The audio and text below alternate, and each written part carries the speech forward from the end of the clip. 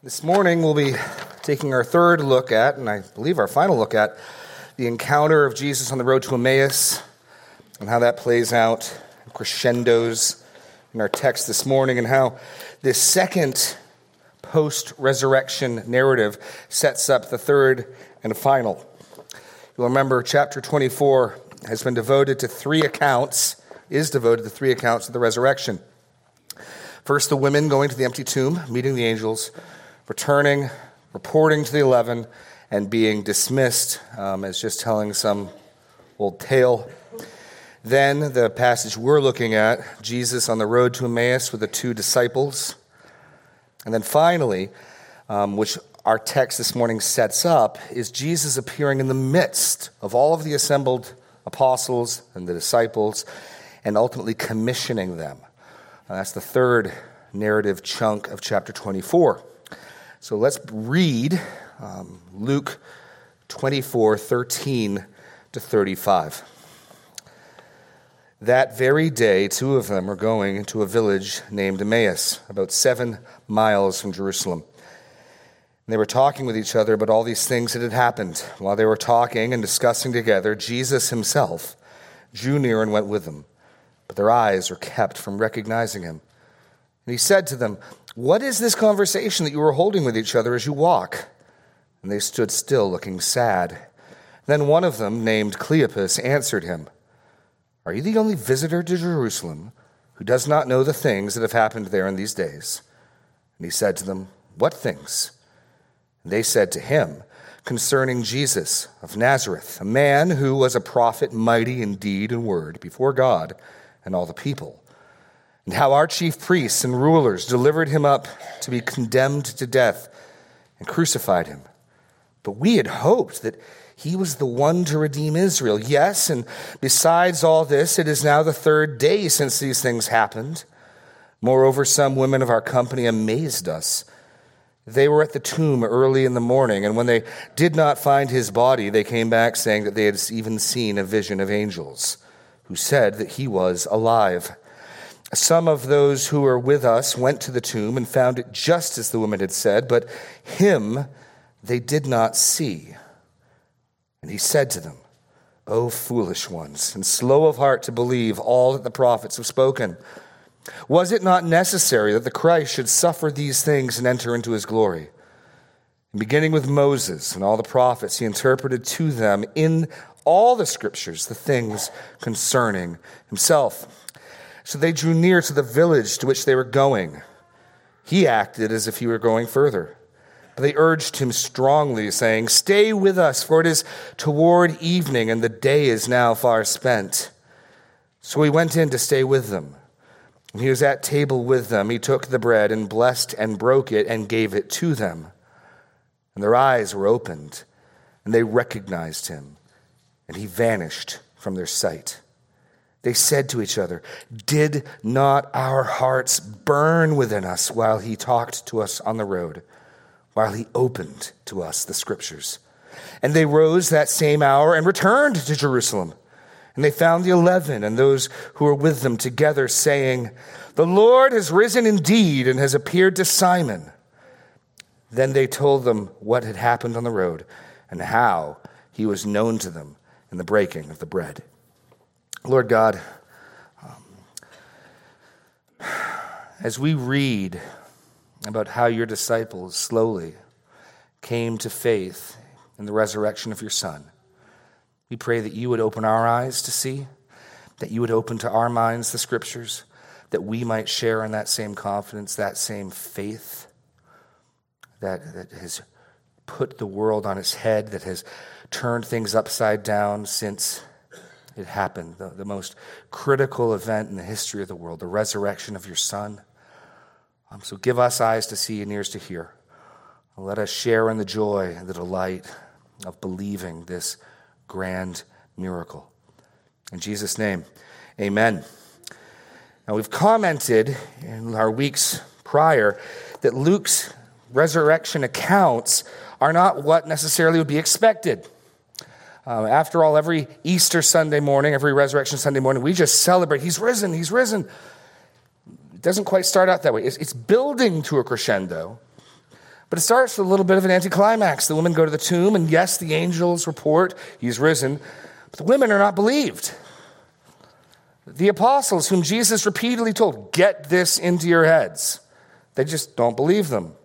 Peter runs to the tomb. There's some spark, maybe that Peter wants to believe. Then Jesus shows up incognito to these men on the road. They don't recognize him. Their eyes are blinded. And we get further insight into what they're thinking. They're discouraged. They're confused. They don't understand. And in many respects, that's the state of all of Jesus' disciples and the apostles. They're bewildered. They're discouraged. They're sad. And we learn what they believed about Jesus. He was a prophet, mighty in word and deed. And they had hoped he was going to redeem Israel. And ironically, that is exactly what he has done, just not in exactly the way that they had expected. And so Jesus gently rebukes them and then begins what must be the most amazing Bible study ever to take place. Over a 7-mile walk, probably about 2 hours or so, Jesus opens to them the Scriptures. That's just, you kind of wish you could be there, be a fly on someone's shoulder watching as the living Word of God unpacked the written Word of God to these men. And we studied 2 weeks ago how the Old Testament does indeed predict the coming of the Christ and predict the necessity that he would suffer first, then enter into his glory. So this morning, we are going to see these 2 disciples come to the conclusion that Jesus is risen, meet with the other disciples who've come to the conclusion that Jesus is risen, as we prepare for the final and climactic narrative in Luke 24. And this part 3, the Lord is risen indeed. The Lord is risen indeed. It takes place over 2 chunks, an extremely revealing meal, followed by a surprisingly common confession. So we're going to look at verses 28 to 32, an extremely revealing meal. And this unfolds over 5 points. First, point A, invitation. Invitation. So we left off last week with Jesus teaching in the Scriptures for 2 hours, just text after text after text, showing them, unpacking, opening up for them, interpreting, literally, or translating is how the Greek word can be translated.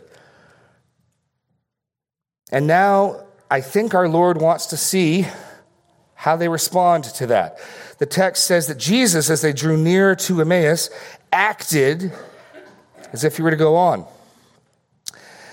And I think the indication is to see what these men will do. Will they say, well, thanks very much, and go on their way? Or will they evidence what they do evidence, a desire to know more? So they drew near to the village to which they were going. He acted as if he were going further, but they urged him strongly, saying, stay with us, for it was towards evening, and the day is now far spent. So they strongly urge him. They give him this invitation. They urge Jesus to stay with them. Why? They don't yet know it's Jesus. The sole reason, I believe, is their desire for more teaching. I mean, this is the greatest teaching that's ever taken place, the greatest teacher ever taken place. He's explaining, he's remember what he was teaching them. He was answering their bewilderment. They're confused by what has happened.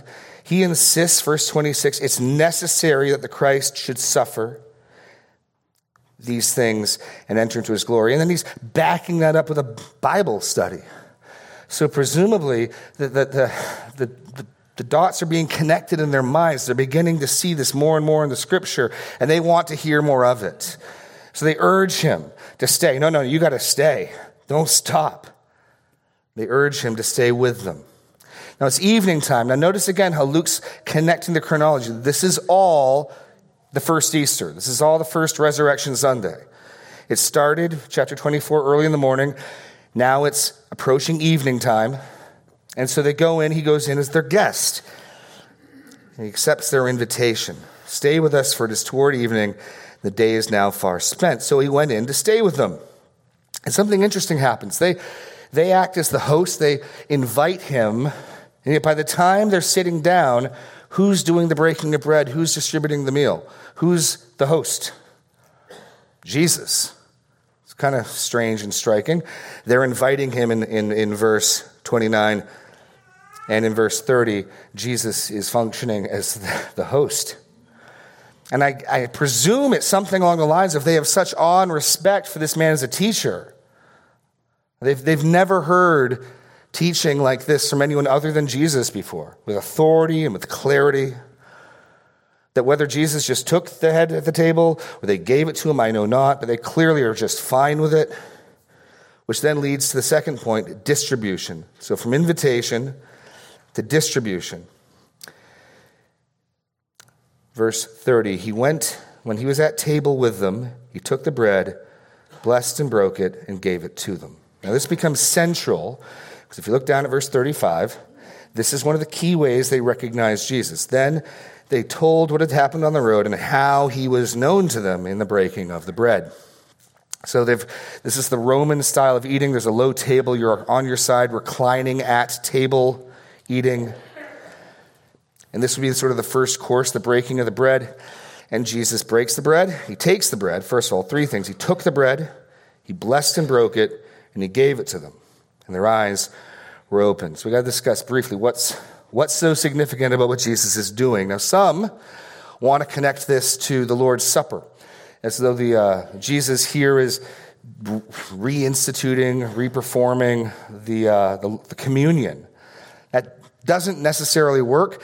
The strongest argument for it is simply its close proximity to Jesus' institution. After all, it's chapter 22 where Jesus institutes the Lord's Supper. But here there's no mention of wine, the other element.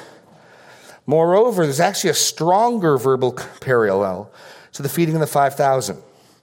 So in the feeding of the 5,000, in Luke chapter 9:16, he took the 5 loaves and the 2 fish, he looked up to heaven, said a blessing over them, he broke them, and gave them to disciples. So he took, he blessed, he broke, he gave.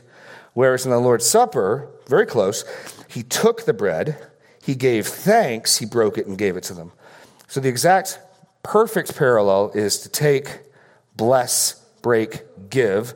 At the Lord's Supper, he took, gave thanks, broke, and he gave. I think this is much more Jesus' pattern and style in table fellowship. So certainly it can have chapter 22 in view insofar as this is the way Jesus would begin a meal. This was characteristic for him. But actually, if you want to pick the strongest parallel, it would be the feeding of the 5,000. So this is significant because what they're getting is first Jesus teaching like no one other. And now they're seeing Jesus' table fellowship. And in Luke's gospel, table fellowship is very important. In fact, turn back to Luke chapter 9. Big revelations take place in Luke's gospel around meals. In Luke's gospel, if you can remember way back to when we were in chapter 9, it crescendos there with wondering who Jesus is. In fact, the event right before the feeding of 5,000, verse 9 of 9, Herod said, John I beheaded, but who is this? He's perplexed about who Jesus is. And Jesus feeds the 5,000, and somewhere in that feeding, at least Peter rounds the corner in concluding who he thinks Jesus is. And so Jesus, immediately after the feeding in Luke, because in 9, 10 through 17 is where the feeding takes place, look at verse 18. Now it happened that as he was praying alone, the disciples were with him, and he asked them, who do the crowd say that I am? And they answered, John the Baptist, but others say Elijah, and others that one of the prophets of old has risen. And then he said to them, who do you say that I am? And Peter said, the Christ of God. So as Luke records these miracles, it's this grand miracle, the feeding of the 5,000, that occurs in all 4 Gospels, that finally, apparently, brings Peter to conclusion of who Jesus is. So a new understanding of who Jesus is associated with this feeding. Jesus himself, for the first time, plainly speaks about his death. Verse 22, the Son of Man must suffer many things and be rejected by the elders, the chief priests, and the scribes, and be killed, and on the 3rd day raised. So already in Luke 9, this meal, this pattern is connected with a new understanding. Jesus announcing the new understanding of the Messiah, suffering, Peter understanding, you are the Christ of God. Likewise, in the upper room, the meal takes the sign from Exodus of the Passover lamb and gives it a new covenant meaning that we're going to celebrate this very day. And we could look at more examples of table fellowship in Luke. But so this is not uncommon. When you're understanding why is it so significant? They're having an intimate meal with Jesus as they see him take the bread, bless it, distribute it. Some lights go off. Verse 31, their eyes were opened, and we move from distribution to recognition. Recognition. Their eyes are opened, and Jesus disappears. Now, of course, verse 31, their eyes were opened, parallels verse 16, their eyes were kept from recognizing. So at the beginning of the encounter, something happens to their eyes, and in verse 31, that is undone. And they see who it is, and they recognize him, and as soon as they recognize him, he vanishes. It's dramatic. They recognize him in the breaking of the bread. They say as much in verse 35. And the combination here of Jesus' teaching, Jesus' demeanor around the table, the way he blesses the food, the way he distributes it, they recognize him. So they recognize him in the breaking of the bread. And presumably then, Jesus' purpose is done. That's why he leaves. And one of the questions we're left with is, why disappear then? Well, I think there's at least two reasons. But one of them is to set up the action that follows. Jesus wants to get his disciples regathered together so that he can make the final appearance here at the end of this chapter with them together. So he needs to get them to assemble. He does this to help bring these men to faith and to set up what's going to happen next. They're going to return to Jerusalem. I think there's another possible reason as well, but we'll get to that in a few minutes.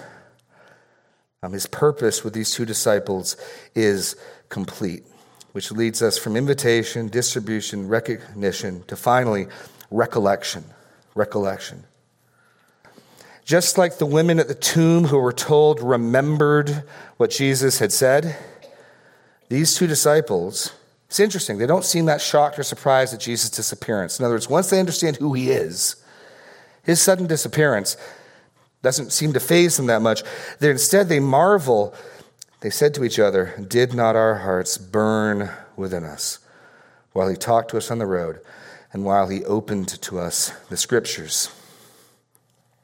They remembered how he opened to them the Scriptures, which is somewhat ironic. They've just had their eyes opened, but their eyes are only open to who Jesus is after Jesus has opened the Scriptures to them.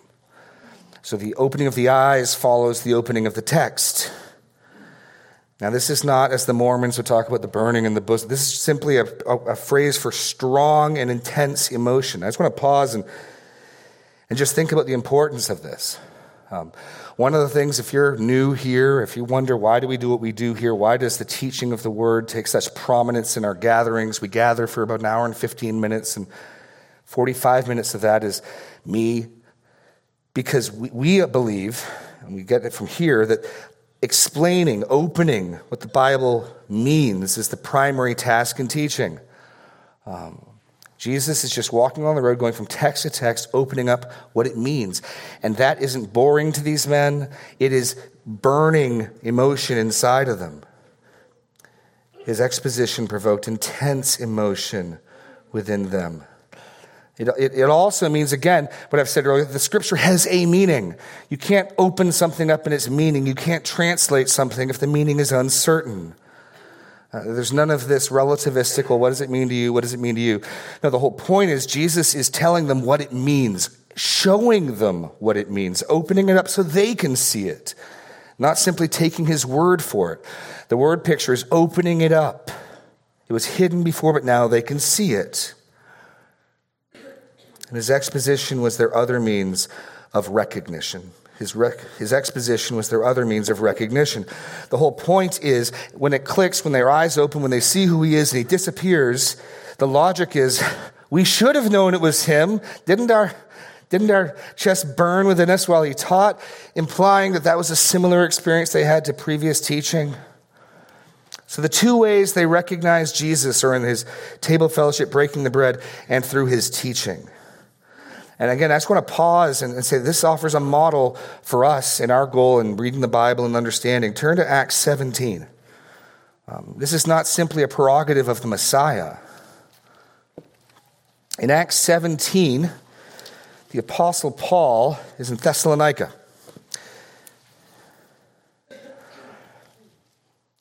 Verse 1, now when they had passed through Amphipolis, Apollonia, they came to Thessalonica, where there was a synagogue of the Jews, and Paul went in, as was his custom, and on 3 Sabbath days he reasoned with them from the Scriptures, explaining and proving that it was necessary for the Christ to suffer and to rise from the dead, saying, this Jesus whom I proclaim to you is the Christ. And in verse 3, the word translated in the ESV as explaining is the exact same Greek word, diagoigo, which means really to open wide. It's used in Luke 2 about the first child to open the womb. It's used of blind people receiving their sight, things being opened.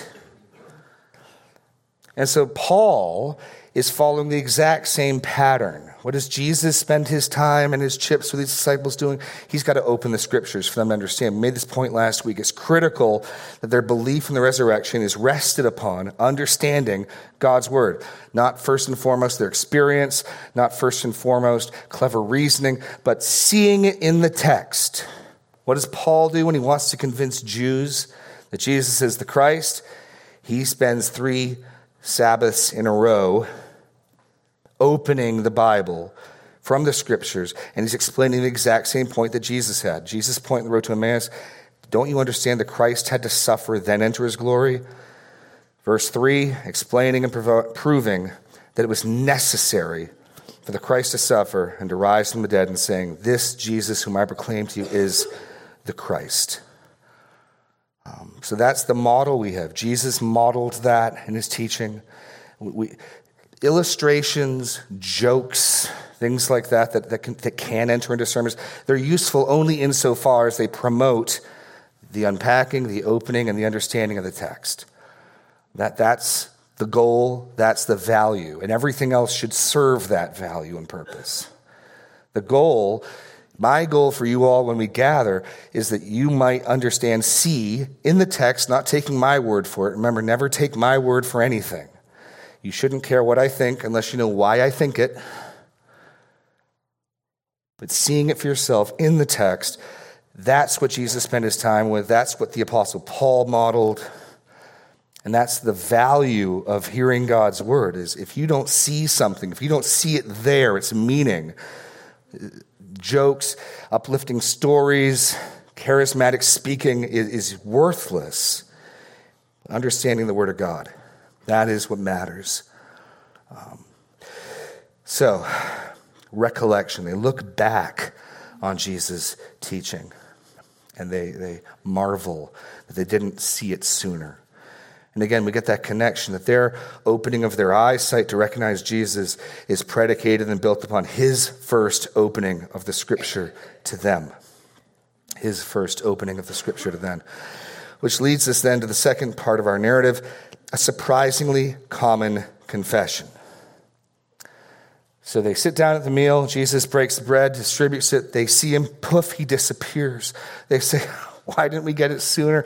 Didn't our chest burn within us, our hearts burn within us, while he talked to us on the road, while he opened to us the Scriptures?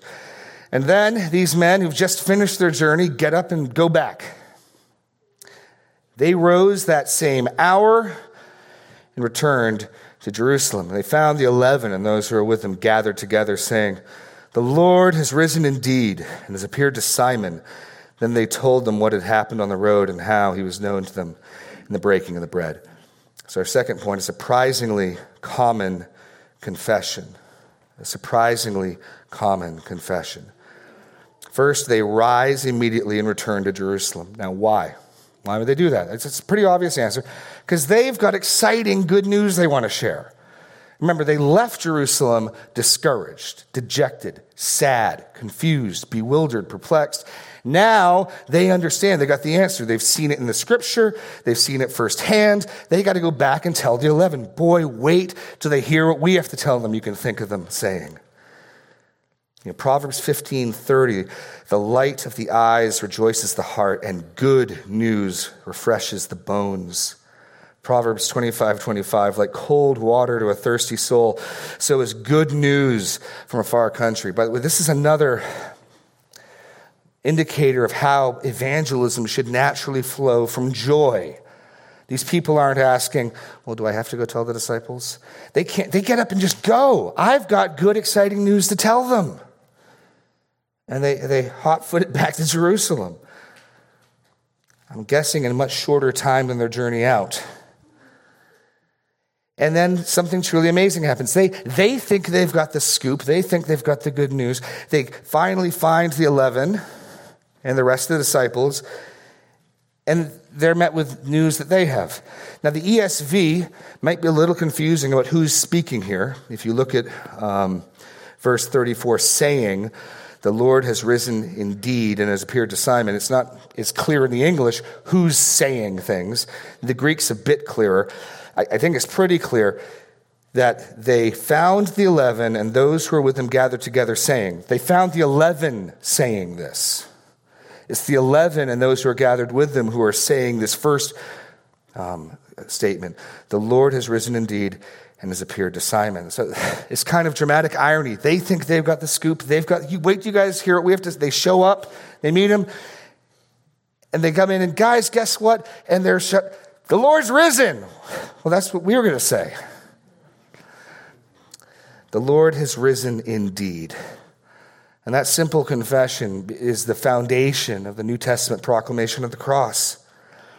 The Lord has risen indeed. In fact, turn over to 1 Corinthians 15 briefly. 1 Corinthians 15.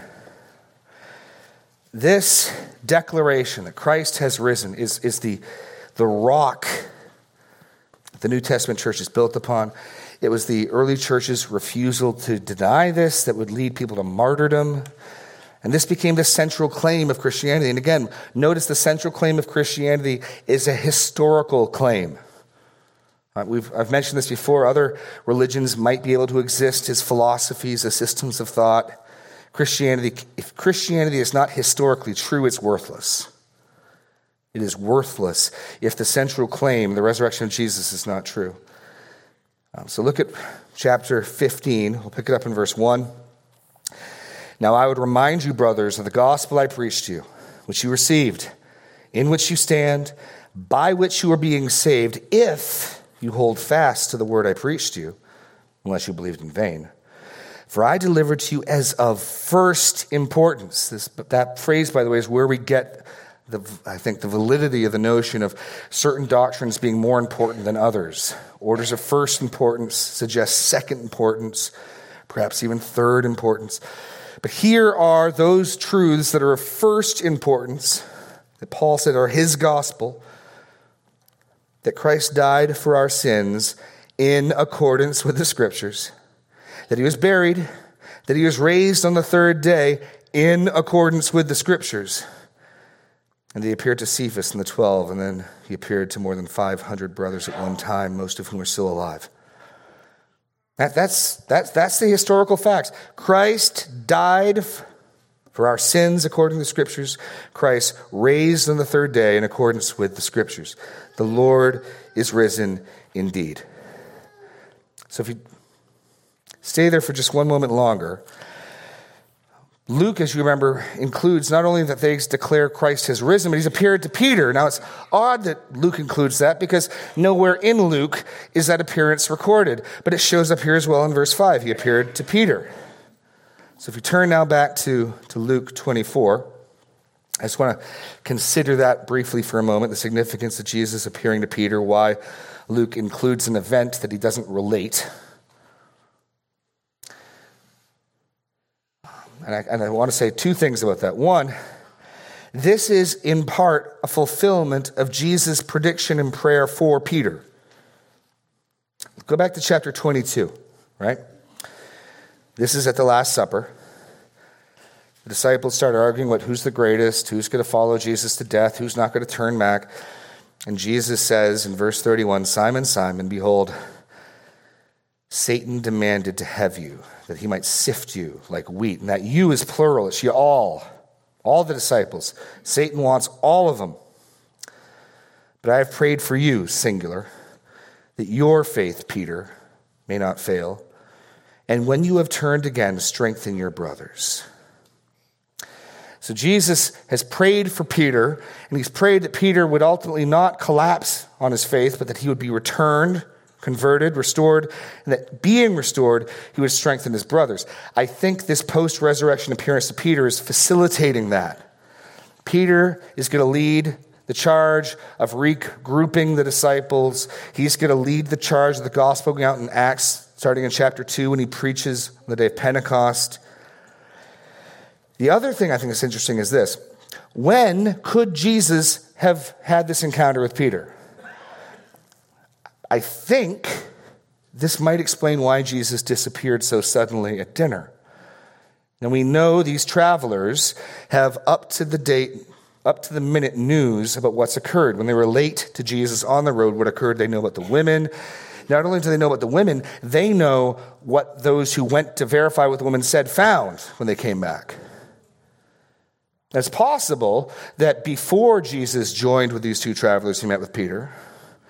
But I think more likely is that Jesus left their meal, having secured what needed to be done to get these disciples to return. I think it's more probable that Jesus then went and had his encounter with Peter. That would set up both groups to have this immediate new news, both of them bubbling over in excitement, almost simultaneously. Boom, boom. These disciples realize who Jesus is. Jesus appears to Peter. I can't be certain, but I tend to think that's what's going on here. Setting up Jesus' appearance among them in just 2 verses. The Lord has appeared to Simon. So they receive this surprising news. They think they've got the scoop. They think they've got the news. They find the disciples very different than when they'd left them dejected. The Lord has risen indeed. And then he appeared to Simon. And then they go ahead and give their report. Then they told them what had happened on the road and how he was known to them in the breaking of the bread.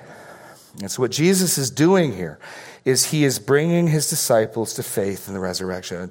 And why? Why not just appear like he does in the next verse? Why not just start there? Because as we've seen, he wants their belief, their conviction in the reality of the resurrection to first and foremost be built upon a foundation of Scripture. Yes, there'll be witnesses. Yes, they've seen things. Yes, they've had experiences. But the primary foundation is the angels. Remember what he said to you. They remembered. Look at what the Scripture says about the necessity of the Christ suffering, then entering into his glory. And only then will Jesus appear. And even when he does appear, it's necessary, look at verse 45, same word for opened. Then he opened their minds to understand the Scripture. You see, Luke is going to end with the disciples being launched into New Testament ministry. The book of Acts is going to relate that. But this final section of Luke is transitioning from this bumbling, Christ-denying, fearful, discouraged band of fishermen and tax collectors to the driven, focused expositors who create the early church in Acts. And how do you get from this band of people, led by Peter, who boasts about what he's going to do and not do, to the disciples you see in Acts? Well, that's what we're seeing, that transition, as Jesus finishes their discipleship, as Jesus finally finishes preparing them. He's going to commission them. Starting in verse 44. Look at verse 49. Behold, I am sending you the promise of the Father to you. Look at verse 46. He said to them, thus it is written that the Christ should suffer. Again, he's pointing back to text. Thus it is written that the Christ should suffer and on the third day rise from the dead, and that repentance for the forgiveness of sins should be proclaimed in his name to all nations, beginning from Jerusalem. And you are witnesses of these things. That's the commissioning, the great commissioning. That's what we're getting to. And so Jesus has brought them along. He's opened the scriptures to them. Their eyes open in response. They return. The disciples are all gathered now. And next week, we'll start with verse 36. As they were talking about these things, Jesus himself stood among them. But for now, the Lord has risen indeed. Notice our Lord's kindness, his gentleness with these slow, dumb, dim-witted disciples. Gives me hope for people like you and me.